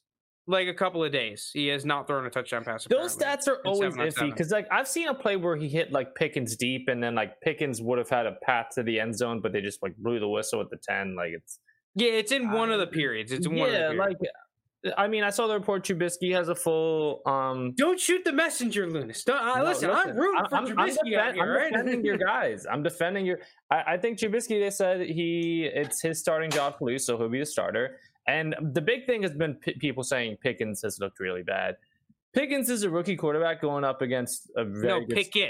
Pickett. I said Pickens. Pickens has looked very good. Yeah, Pickens has looked great. Pickett.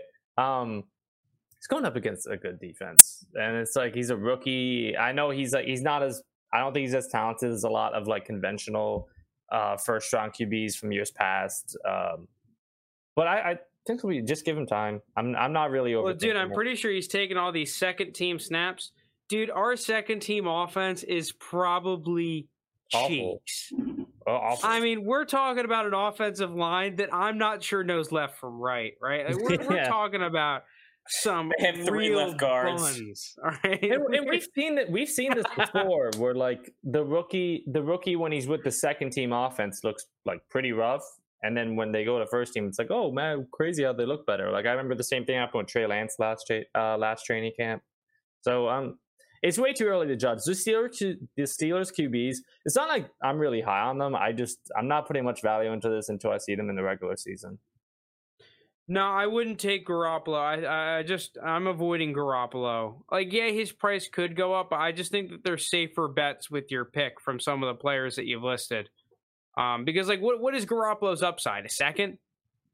Even that, maybe super late second. I don't really like. You already have quarterbacks, so the whole like, oh, I need a quarterback argument doesn't really come into play. I'm staying away from Garoppolo. Where is he going to start? If it's not Seattle, maybe he takes a backup job and starts next year. Like I could see that, but then again, it's like I'm not playing that game with Garoppolo. Next year is a good rookie QB class. There's going to be I don't know.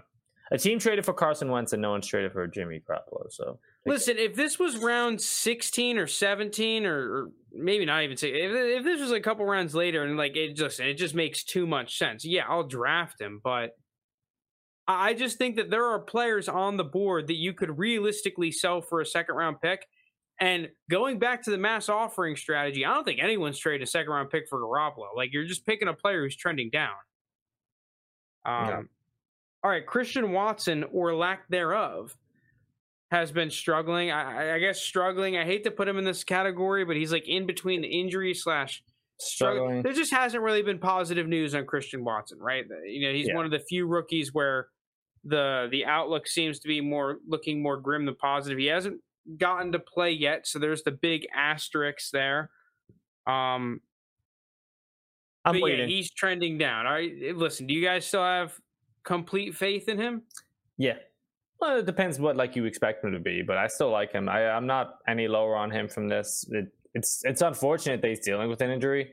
But I mean, like we've seen rookie receivers in the situation before. Okay, before I say the example, I'm not saying he's him. He would never be as good as he was. I'm just pointing to example of injuries. They may slow you down initially, but your talent will take over. Odell missed like the first half of his rookie year. That's not the same. I just said it wasn't the same. It's not. Odell is a significantly more talented receiver. Christian Watson will never be as good as Odell was throughout like that like year stretch. But it's more so to the concept of like it sucks when it happens, but give them some time and they'll get in there. I'd be more concerned if he was fully healthy and just super quiet. I think that would be concerning. But with the injuries, I don't know. I'll just give it some time. Hopefully, he's able to play like the like preseason weeks 2 through 4, and we can kind of see him more. I don't know how long the injury is supposed to take. I would like to see him this preseason as someone who defends him. But Joe Herbert, Watson and Burks, the Bust brothers. Oh my god. All right, going on to Miles Sanders. I actually saw this report in one of my dynasty leagues. Someone brought it in there, but apparently Kenneth Gainwell has been running with the ones. It was one practice and Sirianni completely shut it down. That's the tweet I put in there. He said the next day, he's like, we just rotate backs a lot because we will use different backs. Like I expect Gainwell to be their main receiving back, and I think he'll have a role in the offense. But he said multiple times that Miles is their guy as like the main like rusher. I'm not even just saying this is Miles Sanders fan. I'm saying this is an Eagles fan following all the training camp reports. Miles is going to be the guy getting the most carries when he's healthy. I think Gainwell will have a role receiving back wise, especially. I wouldn't be surprised if he's a third down back. We saw Miles Sanders have a little bit of struggles in the receiving game since his rookie year. And I think Gainwell is a much better receiver. But if in terms of we're talking like who's going to be the guy getting like 15 to 18 carries a game, it's going to be Sanders. I would say like, oh, Paddock on Miles Sanders, but it's like, well, what are you going to trade him for? No, you keep him at this point. Like Miles his price Sanders, is kind of already in the gutter. Yeah, Miles Sanders' price is too low. Because if he's healthy, he'll have 1,000-yard season. I'm pretty confident in that. Ooh, I don't know. No, if he's healthy, yeah, his per game rushing average once he was like back from injury last year, like the last 6 games of the season, was like well over 1,000. They have the best. You can argue the Eagles have the best O line in football. They're going to be a run-heavy team. If Miles Sanders plays at least 13, 14 games, I'd bet money on him surpassing 1,000 yards. But I do think Gainwell will have a role as a receiver in this offense, and it's kind of a change of pace back. I think the big thing with Gainwell is, because we've seen Sanders have his injury issues before, is like last season, is being for sure lock that number 2 guy and not having like the guys like Jordan Howard, Boston Scott kind of end up like, if Sanders gets hurt or like when they cycle them in and out, him kind of be lower on the pecking order. Because I think if that's the case, he can have like a real impact this season and like legit value, because they're not going to use a workhorse back. Like they might give Sanders 16, 17 carries a game. There are going to be other running backs that get like 8 to 10 as well. And then that's just carries, never mind the catches Gainwell may get. And it's looking like it's trending in that direction. He's been getting reps over Boston Scott, and Jordan Howard's no longer on the team. So I think Gainwell can have a pretty good season, because I think that's the big thing for him, like being the definitive number 2 behind Miles Sanders for both rushing and receiving. And I think he could be successful. That's my Eagles insight, because I've followed too many Eagles beat reporters. All right, Mike Gesicki apparently blocking more. Didn't see a single pass in training camp Not surprised. A couple days ago. Well, that's what we were kind of getting at with the Dolphins earlier, where there's a ton of hype with these receivers, but what's going to happen to a guy like Mike Gesicki? Listen, I think Mike Gesicki's a good receiver. Like they haven't given him that extension either. I want to be in on him, because I feel like this could be a buy low scenario, but I just think I'm out. I want to sell at the price that he's at keep trade cut if I can get it. So if I have him, I might sell now. Where I think it's interesting, because correct me if I'm wrong, they have not given him the extension, right? And this is the last year of his deal. He's playing on the tag this year. Yeah, I like Gesicki on another team way more. And I actually may look to buy him towards like the end of the regular season or next before free agency, because I think he's not going to have a good year. I think this is an offense that's going to be looking to try to get the ball in Jalen Waddle and Tyreek Hill's hands like 8 times a game each. I think that's going to be their goal. Minimum, yeah. Like they're going to be the guys who are just an insane amount of targets each. So that kind of leaves Gesicki on the outside. But the thing is, I believe in his talent. So I think he's going to end up on a different team after this season. And at that point, I'll buy low on him. But for right now, yeah, I'm out on Gesicki for next season. It's going to be all Tyreek and Waddle. I think his target share goes down slightly from what we've seen in the past, just because, he was clearly the number 2 option last year behind only Jalen Waddle. Now he's clearly the number 3. So I think his target share goes down a little bit. I still think he has a solid year. I think he's in that wasteland of tight ends where we're just like, he'll have his good weeks, he'll have his bad weeks, and end up somewhere around tight end 10 to 15 and just be, a low end tight end 1, flex play, whatever you want to call it. Just a wasteland tight end that we've seen that's very touchdown dependent. But overall, I don't think this report has any effect on Gesicki's value.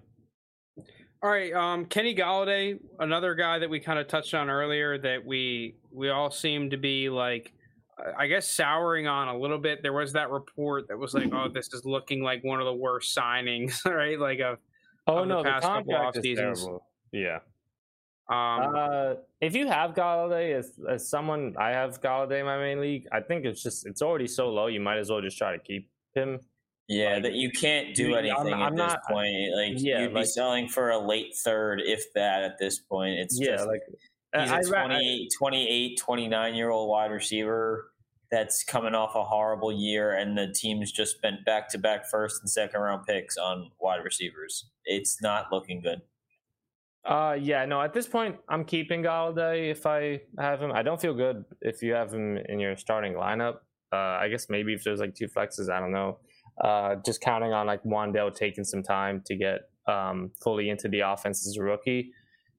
I'd keep him and then just try to sell him later on, because I do think he'll have some weeks where he plays pretty low. Like it's still Kenny Galladay. Like he's not like someone who's never had good seasons. If he's fully healthy, I still think he's a talented receiver. So at this point, like you can't sell him. If you want to buy him as a contender, if you can get him for like that mid to late third as like someone who's like can be a plug-in flex play on guys if like some of your starters are injured, if they have bye weeks, I kind of like that idea, sending like a late third to try to just pick him up as another bench piece if you're a contender. But if I have him, I'm not selling him at this new low. It's way too low for someone who's has shown talent like he has before. So I'll just wait. I just think he needs to get out of New York. I mean, yeah, you're not wrong. This is the type of he needs to have an Odell. Let's go to the Rams on a sick passing offense. Then he'll be good again. I guess lastly, this one's a little bit of a speculative one. Chris Olave apparently the other day was just like over 5 on all of his targets, especially with Michael Thomas seeming to be in full strength.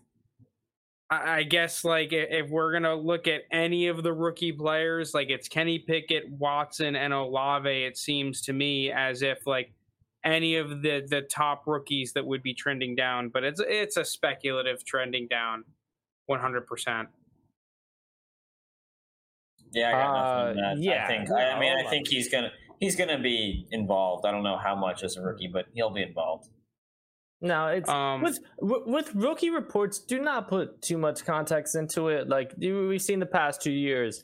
I mean, obviously before his Achilles tear, but like Cam Akers can't start with only against Malcolm Brown. Doesn't know how to pass protect. Last year, Justin Jefferson, the wide receiver 3 on the offense. Jamar Chase can't catch like anything. Like with these like elite rookies, if it's someone who's like not that talented, sure, but if you know someone's like extremely talented, and Olave is a first round talent, he was drafted in the first half of the first round, I'm not putting too much stock into it this early. It's too overreactionary. Yeah, I agree. All right, real quick, I want to run through some of the potential low-key free agent signings that seem to be getting some camp hype that you can probably pick up in your leagues. First is Michael Woods for the Browns. This guy, Nick Carnes, just another day of camp and another day of Michael Woods shining. This is a trend. It's time to take note. Apparently, Michael Woods has been having a pretty good training camp, and in a situation where Amari Cooper, I don't think, was practicing. David Bell has been on the PUP, so there's been an opportunity for a potential wide receiver 3. Maybe there's a chance that he could take over Donovan Peoples-Jones and Anthony Schwartz for that wide receiver 3 spot on this team, and you could probably pick him up for free. So first guy that you should probably have on your radar, especially if you have some open roster spots. The second one that I have listed here is Dennis Houston. One of the reporters asked CeeDee Lamb who the rookie wide receivers to him that stood out the most. And he said that Houston was one of them alongside Jalen Tolbert. He said he's smooth in and out of breaks. His releases are A1. So especially with the injury to James Washington that we might touch on quickly later. We're running out of time here. Dennis Houston is a guy that definitely has some upside, has an opportunity in Dallas, especially if they don't sign another receiver. Will probably be competing with guys like Simi Fehoko, Noah Brown, and some of the other back-end guys for potentially a wide receiver 3 spot to start the season if Gallup can't play early. So he's another dude that could be a sneaky little addition to your team if you need receive. These are all receivers, by the way. So another dude, Kevin Knight, He's a Falcoholic Kevin on Twitter. On another note, I think UDFA receivers Stanley Berryhill Jr. and Jared Bernhardt are starting to separate themselves from the pack in terms of practice squad contenders. Berryhill's been the best receiver, and the team loves Bernhardt off the field. So just two more guys that you might want to keep on your radar, especially like this is another team that has an open shot for even like a wide receiver 2 spot. As of right now, I think a lot of people think it's going to be Bryan Edwards, but we've seen what happens with Bryan Edwards every season. So two more guys. I wouldn't necessarily pick either of these guys up right now. Not yet. I need to see if the hype continues. It's open because they're competing against Bryan Edwards and Auden Tate. And maybe Zakir. like a little bit of Cordero Patterson in there. Yeah, I wouldn't roster either of those guys, but it's a worth. But just keep your eye on it. Yeah. And then a couple guys that I actually like, and I've added these guys already in some leagues. Reggie Robertson for the Titans. He's a dude that I liked a couple years ago coming out. He had a couple injuries at SMU. Deep threat receiver on the Titans.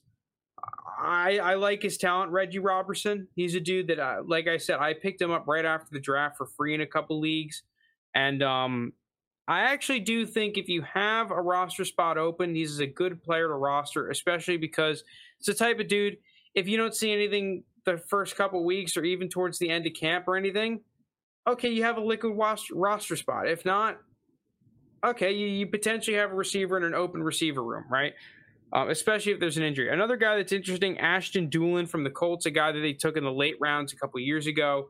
Really athletic receiver, played at a small school, I'm pretty sure. Started to get a little bit of time last year and is definitely in the competition, the conversation for being a wide receiver 2, wide receiver 3 for Indy. Was getting hyped up a little bit. Once again, kind of like a similar level to Reggie Robertson. If you want to pick him up and you have a back-end roster spot that you want to be a little liquid, go ahead, but definitely not a must-add. And this is another guy I found really interesting, CJ Saunders on the Panthers. He's a converted corner to wide receiver a year or two ago, and apparently he's been lining up with the ones in the slot for Carolina, another team that really has an open receiving core, right? I mean, the Panthers probably have one of the most wide open receiver competitions in the league. I mean, we're talking about you have DJ Moore, and then after that, what you have? What's his name? The dude from Temple. Robbie Anderson. Robbie Anderson was thinking about retiring earlier in the season. And then who? Shi Smith, who was arrested earlier in the offseason. Terrace Marshall. Terrace Marshall. Like special teams guy. And I mean, we're talking about a guy like this slot role on the team is like, you tell wide me. open. Yeah, who is it? So this is a type of player that, once again, a speculative ad. It's for free. There's probably better waiver pickups, but if you're I do like adding these guys have extra sometimes. spots on your roster, that's kind of the situation this is more aimed for. But yeah. But yeah, these are really dart throwy type players. Keep a roster spot liquid that could pan out potentially. But I just felt like early potential UDFA back end receivers that you may want to keep your eyes on. I think a lot of the quarterbacks, running backs, and tight ends are already basically all known about as of right now. So just some guys to keep your eyes on. And then injuries. Laviska Shenault got hurt. Doesn't seem serious. Najee, same thing, hurt, but he was like back in practice, just not like full practicing. Tim Patrick one sucks. Yeah, well, real quick, Van Jefferson is going to have minor knee surgery, looks to be back for week 1. Irv Smith has a thumb injury, also looking to be back for week 1. Then we have 3 actual injuries. Tim Patrick, torn ACL, out for the season. Sucks for him, was a shoo-in probably for the wide receiver 3 spot, a guy that's been pretty productive, especially against man coverage. I guess the big winner from that has got to be KJ Hamler. Yeah, KJ Hamler out of Penn State. Is it KJ right? Hamler or Alberto? No, I lean Hamler, but I saw some people saying Alberto. I think it's Hamler. I mean, this is a dude that we saw was relatively productive with limited targets last year. He is coming off an injury, but definitely has an I opportunity. agree. I think he still has upside. I mean, and yeah, it's not the craziest upside. It's not the craziest player, but let's also not act like Jerry Jeudy and Courtland Sutton are necessarily guaranteed to have major success. If one of these dudes ends up only being like an 850-yard guy, well, that opens up another door for Hamler to be a potential flex production. Yeah, I think Jeudy and Sutton are both very talented. I think my more so issue with them is they've never shown both each to be like reliable to stay fully healthy for a 17-game season. And so I think that opens things up. We'll see how both of them look next year. I mostly feel bad for Tim Patrick because I thought he was going to have a surprisingly good year this year with Russell Wilson. But I'm excited for KJ Hamler. What do you? Is he reached like bottom second value? I would send any third for Hamler. I think he's still a third. I'll send a third for Hamler easily. I like him. He started to look okay last year until he got injured. So we'll see. And those are most of the main. Oh no, there's still. There's a couple. James Washington got hurt. It does look relatively serious. Just kind of. I believe it was a broken foot. I want to say. Yeah, he broke his foot. If anything, it just further opens up the Dallas receiver room that with the injury to Gallup already, and the fact that a lot of people are saying that I can't remember any names right now. What's that? Jalen Tolbert was going to be the shoo-in for the wide receiver 2 spot as a rookie. It's like it's just wide open. Yeah. These back end spots. And then lastly, Quintez Cephas looks like I think he was carted off the field, a potentially major injury. Yeah, I mean, I didn't expect much from Cephas this year. They added a bunch of offensive weapons. Offensive got healthy. He was going to be a depth receiver for them at best, so this isn't a big fantasy news. I was going to say, he was shooting at the wide receiver 4 once they added Chark, Amon-Ra there, and Jameson Williams. Yeah. Thoughts on Paris Campbell? I sold a week too early in the fucking stock market thing. Now that I sold him thinking like, oh, he's going to get hype. I sell him after a week, and then this week they're all like, yo, it's finally the Campbell breakout time. So I am annoyed at it. I've seen it all over online. Well, he's talented. He can never stay healthy for shit. And they drafted Alec Pierce, so let that give you the measure of how much faith the Colts have in him to stay healthy. But I mean, good for him. Like, I'm rooting for him. If he stays healthy, I think it'll be interesting. But it's going to be a run-first offense with an easy number 1 and Alec Pierce there, who I think Alec Pierce will take over that wide receiver 2 spot over him. So I'm not going out and buying him. If anything, I think this is the opportunity to resell him for actually some value when he's been at like none for the past year. All right. I mean, we have some other news. You guys just want to go one take speed run this? Yeah. Oh, let me at this Cam Akers one, buddy. Ooh. All right. Alvin Kamara hearing postponed again. Looks like suspension won't happen this season. Who wants it? It's you. Kamara's your guy. Yeah, I think that this is definitely a value bump for Kamara. I think one of the big concerns was that it's not guaranteed he won't be suspended, right? Especially with the video. If that thing does leak, it could go really haywire. But yeah, I think it's got to be a little bit of a boost for Kamara. Was priced as a high-end RB2. And if he's still priced like that, I'd buy him. But that we're talking about a dude that could easily be the RB1 overall, right? Teams keeping tabs on Will Fuller, but expect him to sign later in the preseason. It's going to be when an injury happens. It's going to be when a team loses like a 1 or 2 receiver. And exactly what I was going to say. Rams backfield trending towards split carries. McVay, quote, "We have 2 starting caliber backs," then went on to say that the run game needed to improve. But Lunas, go ahead and victory lap this one, bud. Thank you. I was the only person who said Darrell Henderson was underrated at like RB 2000. I gotta see it to believe it with Akers, man. And I don't know. He could have came out and said Akers is a starter, but we like to rotate guys here and there. He said we got 2 starting running backs. I think Akers will get the majority of the carries. Would I be shocked if it ended up like a 60-40 situation or a 65-35? I kind of think that's going to be the case. Henderson's a better receiving back. Akers is the better pure rusher, but we'll see how he is off the Achilles tear. How do you guys feel? I mean, you guys were the ones who liked Akers. No, it's one take. It's one take. One take, yeah. All I'm saying is buy low on Henderson. Elijah Mitchell apparently bulks up 10 pounds. A lot of people are saying from 49ers camp that he is still the guy to be the RB1 of this offense. No, it's Shanahan's offense. They're going to use 5 running backs this season. Don't trust it. Don't trust it. I think he's the guy that's going to be given the first shot, as we saw last year. I think he's earned that. But they have Jeff Wilson, Tyrion Davis-Price, a whole other slew of guys that are going to get touches there. It's Shanahan. He uses 1 million running backs. And lastly, one of the more interesting topics. I've seen conflicting reports on this, but I saw one guy say that the Chiefs' backfield rotation is set in stone with CEH as the 1, McKinnon as the 2, and the rest of the guys, Pacheco, Jones, and Gore, all rotating in with the 3s. But I also saw guys saying that Pacheco has been rotating in, Isaiah Pacheco out of Rutgers, been rotating in with the 1s and getting slot work.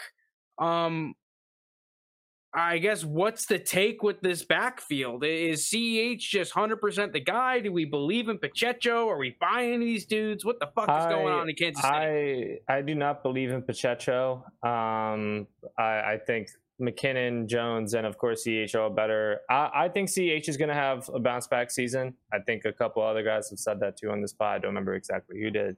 But yeah, no, I'm just a CEH believer. Pacheco, I'm not buying into because I think McKinnon's a better receiver, Ronald Jones is a better rusher, and CEH is better at both. So yeah, I also agree that I think that CEH is the RB1 in this backfield. But Jake, are you buying any of these other dudes not named CEH? I'm taking whoever is the starting running back on the Chiefs. I think that's CEH's job when healthy.